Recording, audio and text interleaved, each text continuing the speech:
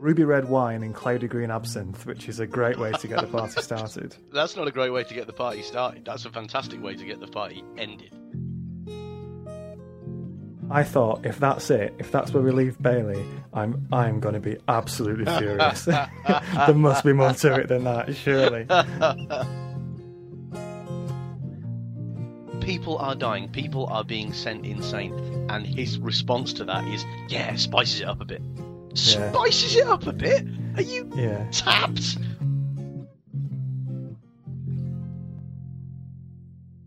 Hello and welcome to Shark Liver Oil. I'm Matt. And I'm Dave, hello. And it's time for our second part. No, hang on a minute. Wait. Come on. Leave it in. Keep it recording. And it's time for our third part of the Night Circus. Today we're looking at part 3, which is called Intersections. Intersections, Dave. This is where things come together. Or split apart. I was going to say, are we overselling this particular section of the book? Because it is part 3 of 5. Yeah. Is this where everything comes together? We're about to find out. Yeah. Okay. So the first thing is this another part of the circus. Another first person perspective. You know, we're walking around the circus and we see these two statues called the Lovers. Which are these two sort of people who are they're just standing as statues and moving very, very slowly. And if you stand and watch them for long enough, you'll notice that there's some movement. Probably not the sort of highest adrenaline activity you could, do in the circus. It's all thrills at the Night Circus. But it's kind of a cool idea again. We move on to it's another soiree. Chandresh is a man who likes to throw a party. There's no doubt about that. But this is a big one because it's the 13th anniversary. Obviously, the Night Circus isn't your usual place, so it doesn't celebrate 10 years. It celebrates 13 years. And actually, it does sound like our kind of place and our kind of party, Dave. There's ruby red wine and cloudy green absinthe, which is a great way to get the party started. That's not a great way to get the party started. That's a fantastic way to get the party ended quickly. Yeah, good point. I'm reminded of an alcoholic drink that was marketed once when we were at uni called the Hell Shot, which was just ended your evening. You drank one, and you would eventually it was in fact outlawed, which is hilarious. Like this specific drink. Outlawed. It was outlawed. They outlawed it. They the City of York Council were like, we're taking away your license if you carry on selling that. And what was it? How much proof was it? Why was it so bad? It was a mix of a vodka that was I don't know proof, but the vodka was 80% volume, and the absinthe was 75% volume or something. So it's pretty much turpentine with extra hallucinogens in it. Yeah, that sounds like kind of drinking the hand wash stuff that you get in hospitals, which is like almost 100% alcohol. Yeah, it was, in fairness, unlikely to kill you by bacterial infection. Yeah. Very likely to kill you by alcohol poisoning, but can't fight City Hall. Anyway, this is by the by. Yeah. Well, so there's at this party there's a sort of clandestine meeting between Marco and Celia, and Marco also tells A.H. or the man in the grey suit that he's in love with Celia, and the reaction from the guy in the grey suit is genuine sadness, it seems, because he says it's going to make it harder in the end. And he also tells Marco that the last challenge lasted 37 years. So it's quite a downbeat moment, and actually it shows that A.H. is actually does have some feelings. Yeah, although I wonder whether he feels sad or sorry for Marco, or if he just feels sorry because it's like, oh, this isn't going to be very entertaining at all. Like maybe he's not openly sadistic, doesn't actually enjoy the pain of other people. Although that does beg the question as to why he set up such a monstrous competition. I do think compared to Prospero, he's more humane, but then you are comparing him to an absolute monster there, right? Yeah, that's very true. Yeah, I would hope to be more humane than Prospero in the same way as I would hope to be more alive than Catherine the Great. That's by way of being like, I'm not really too impressed if I've managed to achieve that standard. Yeah. Next up in this chapter, there's the classic romantic scene where he walks into the main ballroom and kisses Celia in front of everybody. He actually walks past Isabel on his way to do this, who's heard the entire conversation with AH, which surely hasn't gone down particularly well. He's such a tool. Yeah, honestly, would it kill you to have a conversation with the girl you're going out with and who has sacrificed her life in order to help you win a contest? Would it kill you to just be like, give me a sec, Isabel, it's not working. Yeah. Now, Celia, where you at? It would still be heartless, but it wouldn't be quite as heartless as altering everybody's reality in the room and striding over and kissing the girl. Yeah, well, this is what I was going to say. The on one hand, it is a classic romantic scene, and on the other, you can see an undertone which is a little bit more sinister. That just with the casualness, which Marco just completely manipulates everybody in the room to misdirect them. It's just second nature to him almost. Yeah, and on the one hand, can you give him too hard a time for that? He was a spectacularly neglected orphan child and so on. At the same time, what a knob! I know I'm supposed to be pulling for this guy. I know I'm supposed to be happy that he's finally expressing his desire for the object of his affection. 13 years in the making, and I don't care. He's a twat. I don't want him to get together with the girl he loves. You know what I mean? I was a bit softer actually. I thought that was it's a good sort of classic romance scene. I dare say, Matt. I dare say it's a good classic romance scene. So we move across a chapter called Bedtime Stories, which we see another tent where there's the sort of memories in jars, and you open a jar and have a smell, and you almost get someone's memory in your head, someone else's memory. It's quite a cool idea. And then we go to bookkeeping, which is Chandresh. You can see is going a bit mad. Is another character associated with the circus who is being negatively affected mentally by what's going on. And compared to this flamboyant, confident, visionary character that we saw at the start, he's changed now to the extent that he just seems like a guy on the edge of his sanity. Yeah, and he's a ghost. Yeah, he ransacks Marco's office and finds this mental book with the tree drawings, and it's even more weird because there's bits of hair and signatures stuck in it. Everybody's hair. I want to know how you got the last few bits in that. You start off and you're like, "Would you mind just sign? Give me your autograph." And bit weird. Lock of your hair? Great, cheers. Yeah, nice one. Yeah. But then when you've got a book full of that stuff, the last two people, you're like, don't look at the earlier pages. Just sign. And can I have some of your hair? Yeah. Cheers. Thanks. That is creepy. Right. If these people did not at this point realise, well, I suppose I was going to say they do what they get, but they don't, because Marco again is just changing their world. Yeah. I mean, Marco comes back and catches Chandresh in the act of he's basically smashed open his desk and found this book. And Chandresh's reaction is anger. I think mine would just be, especially if you were you'd been made to be infatuated with this guy, would just be kind of, Marco, it's really weird. It's not normal. But would you try an intervention there? Like you take them to Magicians Anonymous? Yeah, I think you'd need to. But Chandresh is just pissed off. He's furious about this being kept from him, and in the same way that the man in the grey suit, his Marco's mentor, managed to misdirect Tara. Marco does the exact same thing with Chandresh. He makes him almost forget what's happened, and starts manipulating. And you can tell he's done this to Chandresh before, because Chandresh says, "I'm not going to let you do this to me again." So there must be a residue when you are manipulated like this, where you realise that it has happened to you on some level. You realise it. Yeah, and to be honest with you, it's straightforwardly creepy, isn't it? Like, this notion, it's a violation, is what it is, and again, it just makes it so much more difficult for me to see Marco as anything other than just a horrible, horrible character.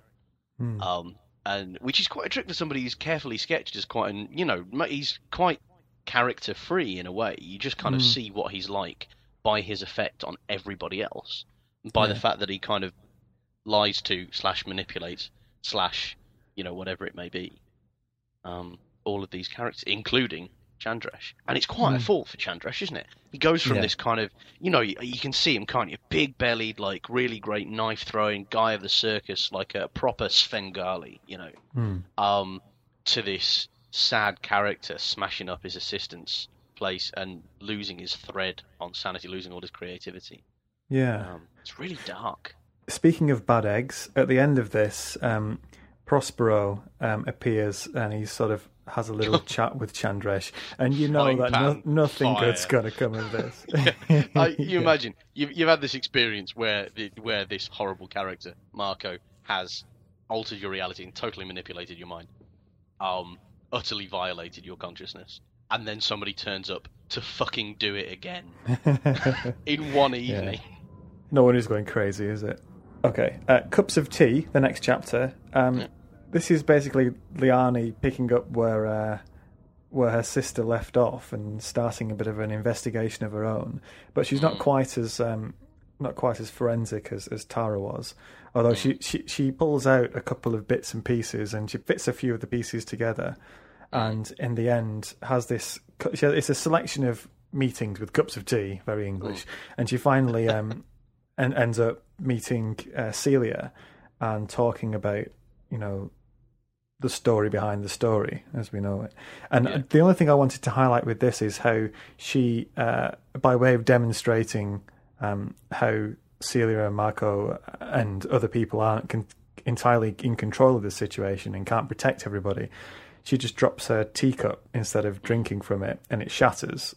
And Celia doesn't stop it in time, and she's kind of making a point that you don't really have a full grasp of this power that you're holding over everybody. Yeah. Kind of makes sense. I mean, again, I was kind of hurting for a bit more exposition here. I think possibly I'm just a very lazy audience. But, that's the kind of message that came through when I thought about it after the fact. When I was reading it, I was just like, I don't really understand the nature of the power that Celia and Marco are supposed to have over this circus and what they're, is it structurally holding it together? Is it magically, is it that they're coming up with a new act or what? But all of that aside, this particular scene I really love because you do have Lainey kind of just not taking any shit, which is quite a thing in a kind of magically manipulated environment and kind of relationship that's come to define you over the last 13 years. To be the sort of no nonsense. This is a teacup.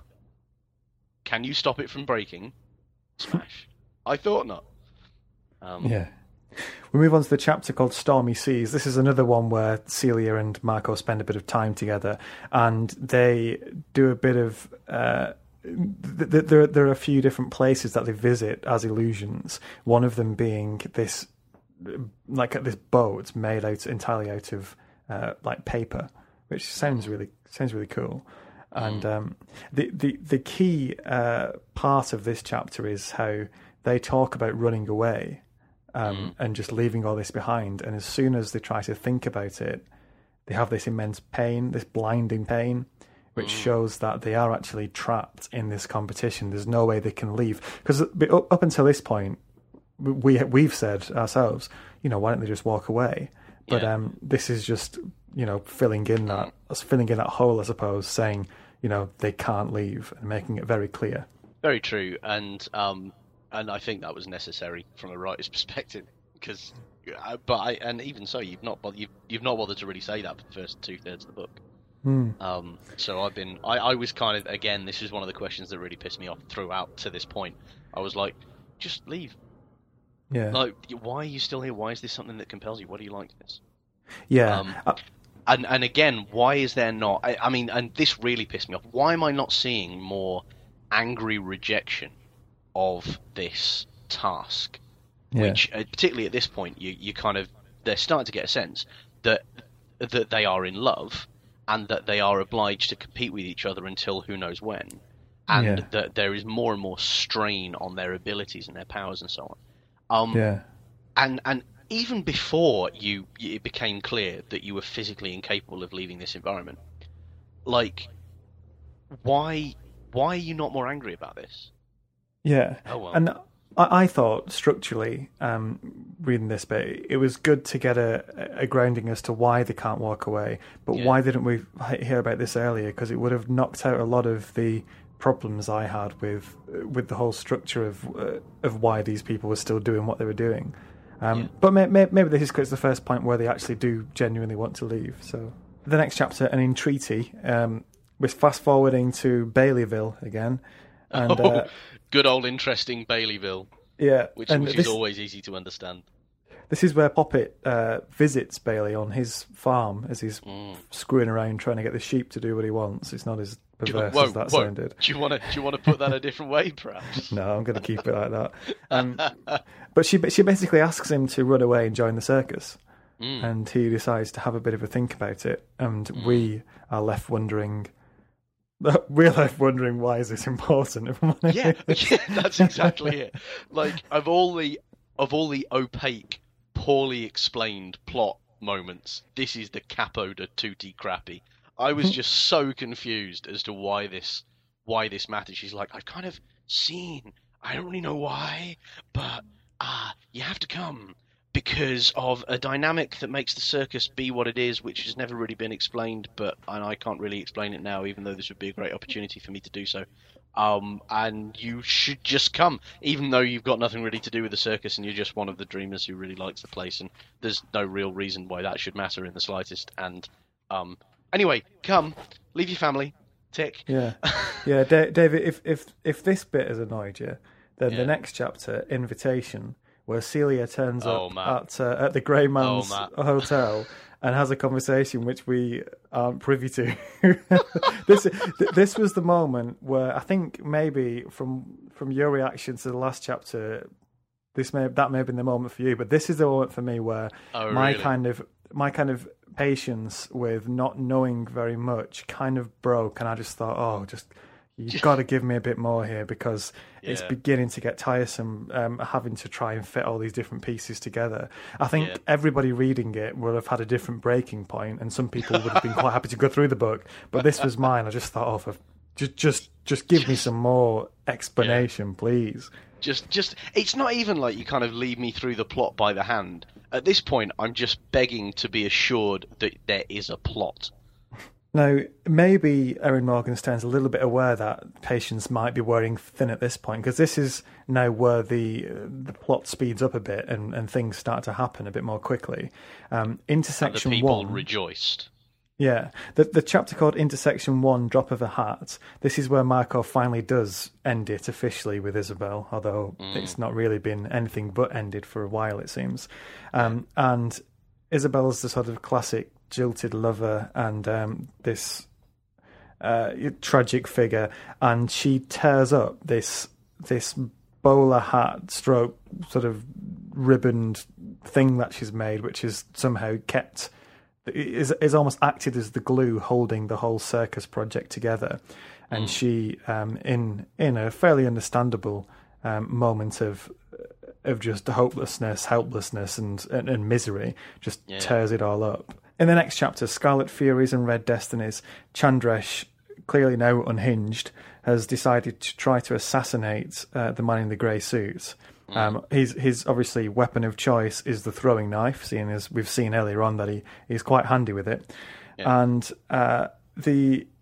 as he is attempting this assassination, again we get this sense of the interconnected lives of everybody involved here, as the entire circus kind of jars as he tries to do it.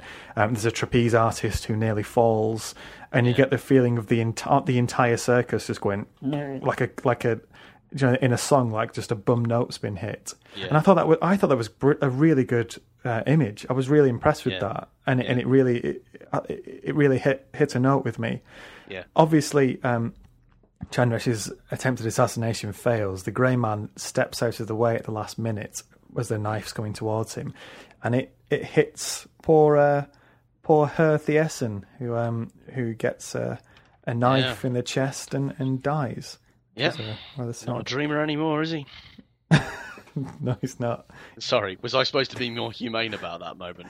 Yeah, I no, thought actually, bad for that's him. that's not fair. Like, I quite like this character. I think he was quite innocent and obviously skillful man who had really found something in life to love. Yeah. So, you know, fair enough. But yeah, I was still quite tenuously connected with the characters at this point after my deep frustration in the last couple of chapters. So Yeah. it didn't really hit me as deeply as I wanted it to. I thought the shrugging shoulders reaction of all the people who went to the circus, assuming that it was just some kind of trick, was obviously the line between reality and illusion is very blurred here to a larger extent than any other normal circus or any other normal magic show. But still, I thought surely some people would realise the difference between a real death and maybe not. Maybe no. not. Do you know what though? I was actually reminded in this of once upon a time in another life. Some friends and I took a show to the Edinburgh Fringe. And I was out one day on the Royal Mile, which is sort of the main drag, and is filled with people in various costumes and various performing bits and anything to catch people's eye and convince people that your show might be quite interesting. And a guy fell to the floor and started having a fit. And for a couple of seconds, everybody, including me, were just frozen because it was like, is this one of the performers? Yeah. And there was just that kind of couple second period where you're like, is he doing a particularly modernist rendition of something? It's messed up. And then, of course, it wasn't, and so you run over there and you call 999 and do all the rest of it. But actually, there is that, when you've permissioned people to kind of suspend their disbelief, actually, that means that they are a little bit necessarily disconnected from kind of human reactions and stuff. Do you remember the wrestler in America who I think it was called Owen Hart, and he died being lowered into a ring, and he was being lowered into a ring, and then something went wrong, and he died, but he sort of died to the sound of people cheering because they thought it was part of the act. So I suppose this isn't at all unusual to think that people would assume that it's sort of part of the show. We're moving to another tent called. So we experience another tent, which is called the Pool of Tears, where you basically throw a stone which represents all your worries into a massive lake or a pool, and you feel better. It's sort of a literal interpretation of something that people do sometimes. Anyway, I've heard about this where you pretend that all your troubles are in a rock and you throw it away and it's supposed to make you feel better. And this is just a bit more of a literal version of it, I suppose. There's Farewell, the next chapter, where Bailey decides to join the circus, but by the time he gets to the area where it is, it's disappeared. So you think, he's screwed, he's not made it. Yeah. Poor Bailey. And you think, that's a shame. Poor Bailey, he's had tens and tens of pages to himself throughout this novel, waiting for something interesting to happen to him. Something interesting almost happened to him, and he missed the train. I've got to be honest. I thought, if that's it, if that's where we leave Bailey, I'm going to be absolutely furious. There must be more to it than that, surely. That's very true. So again, the emotional kind of oomph of that moment is taken out for me by the fact that, like, this is going to turn into something else. So when the train's not there, I wasn't like, oh no, the train's gone, bereavement and loss. I was like, well, I wonder how this is going to get sorted out then. Yeah, you need to reduce. I think we both need to reduce the cynic level and up the wonder level. But it's it's hard. We are who we are, aren't we, Dave? Absolutely, cynics to the core. Yeah. The next chapter, Retrospect, is basically another chance for Prospero to show how much of a wanker he is. It's basically Prospero and the Grey Man talking about what's been happening. And actually, the man in the grey suit is saying it's getting out of hand. And Prospero's response is, that's what makes it fun. Because he has nothing but utter contempt for everybody else involved, doesn't he? Yeah, what a tool. Honestly, like people are dying, people are being sent insane, and his approach, his response to that is, spices it up a bit. Yeah. Spices it up a bit? Are you tapped? Like, ugh. He's one of those people who enjoys being a horrible bastard, isn't he? Yeah. You can tell. It also raised the question for me, because of the man in the grey suit's misgivings. Do you think they actually could stop this if they wanted to now? Because I'm not so sure. And I also read in of Prospero's bravado. Him, similar to how he made himself invisible, trying to take ownership of something that he doesn't really have control over anymore. And I get the feeling that if these two actually wanted to call it off, it might not be that easy. I think that's very plausible. Unfortunately, this is just one of the many things where I think if there had been slightly more plot in this, I would have been thinking that at this point. I would have thought, oh man, this is, like a sense of somebody's kind of creation of whim getting away from them and really starting to damage people. I think is quite I think scenes like that are quite powerful. I quite like Frankenstein for this reason as well, the novel, because it is this kind of hubris, this idea of somebody considering themselves far more powerful and influential than they actually are, having just enough power to do something stupid, but not nearly enough power to bring it back in again. We move to the final chapter in this part, and it's called Beautiful Pain. And you think, is this book about to go off the rails? Like, is it all about to go a bit 50 Shades? It's all about to get hot and heavy, Dave. Must we? Celia turns up at Marco's flat, and you know what's going to happen next. Wearing nothing but a comely dress, a smile of anticipation, and 6 dudes behind her playing guitar.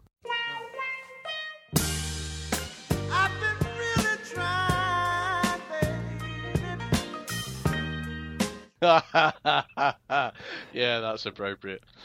I suppose you have to have this scene in the book, don't you? Even though I'm slightly more sympathetic towards Celia than towards Marco, but this is like this for me. This was kind of like reading about Juan Marcos and Imelda Marcos getting it on, or Mr. and Mrs. Mao Zedong. Like, I was just like, I really don't care about your happiness or sex lives. Oh, you see, I wasn't that disconnected by this point. I thought, I mean, I wasn't, clapping my hands going, oh, isn't it so beautiful?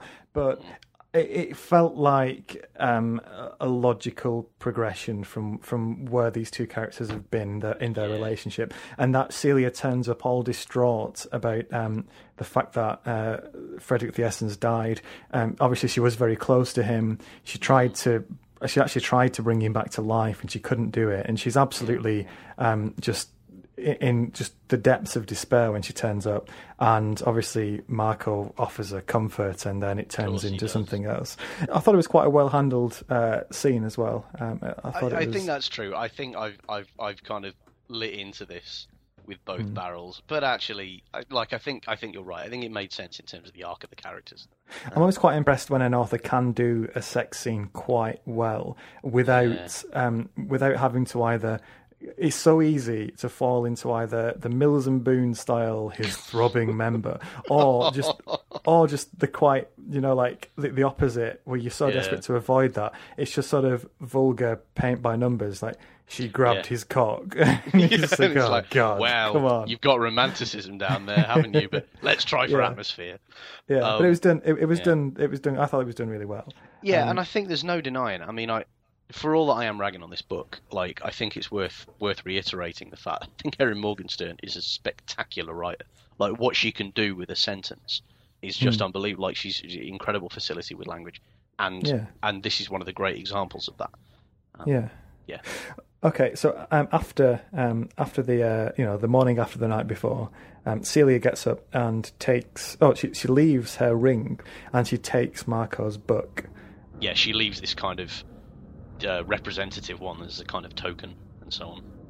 And nicks the book. What's that about? Yeah, that's quite a good place to end it, because you think, ooh. Absolutely. And I don't know about you. This made me think back to Widget's old story about the magician teaching his tricks to the beautiful young woman who then uses them against him. Yeah. And I thought, oh, parallel. Is this where it's going? Yep. Is it where it's going, absolutely. Dave? I wouldn't dream of saying that until we come to our coverage of parts 4 and 5 of The Night Circus by Erin Morgenstern next week. That sounds like a good point to stop. Just before we finish, as ever, we'll just do a quick shout out to say, if you want to get in touch with us to let us know what you think about The Night Circus, we'd love to know what you think about it. Do you think this love story works? Do you actually feel anything for the other characters associated with the circus? Because we have issues with that sometimes. And what do you think about the circus itself? What's your favourite tent? I'd like to know what people's favourite tent is, actually. Yeah, I think that's a good question. Maybe for the last one, we should try and work out which one ours is. And if we could visit one, which one we'd go to. Yeah. That's something for another time. Yeah. But for now, Dave, let's, close the night circus gates. Send the reverse or whatever they're called on the way with the little scarlet scarves, and say, until next time. Until next time.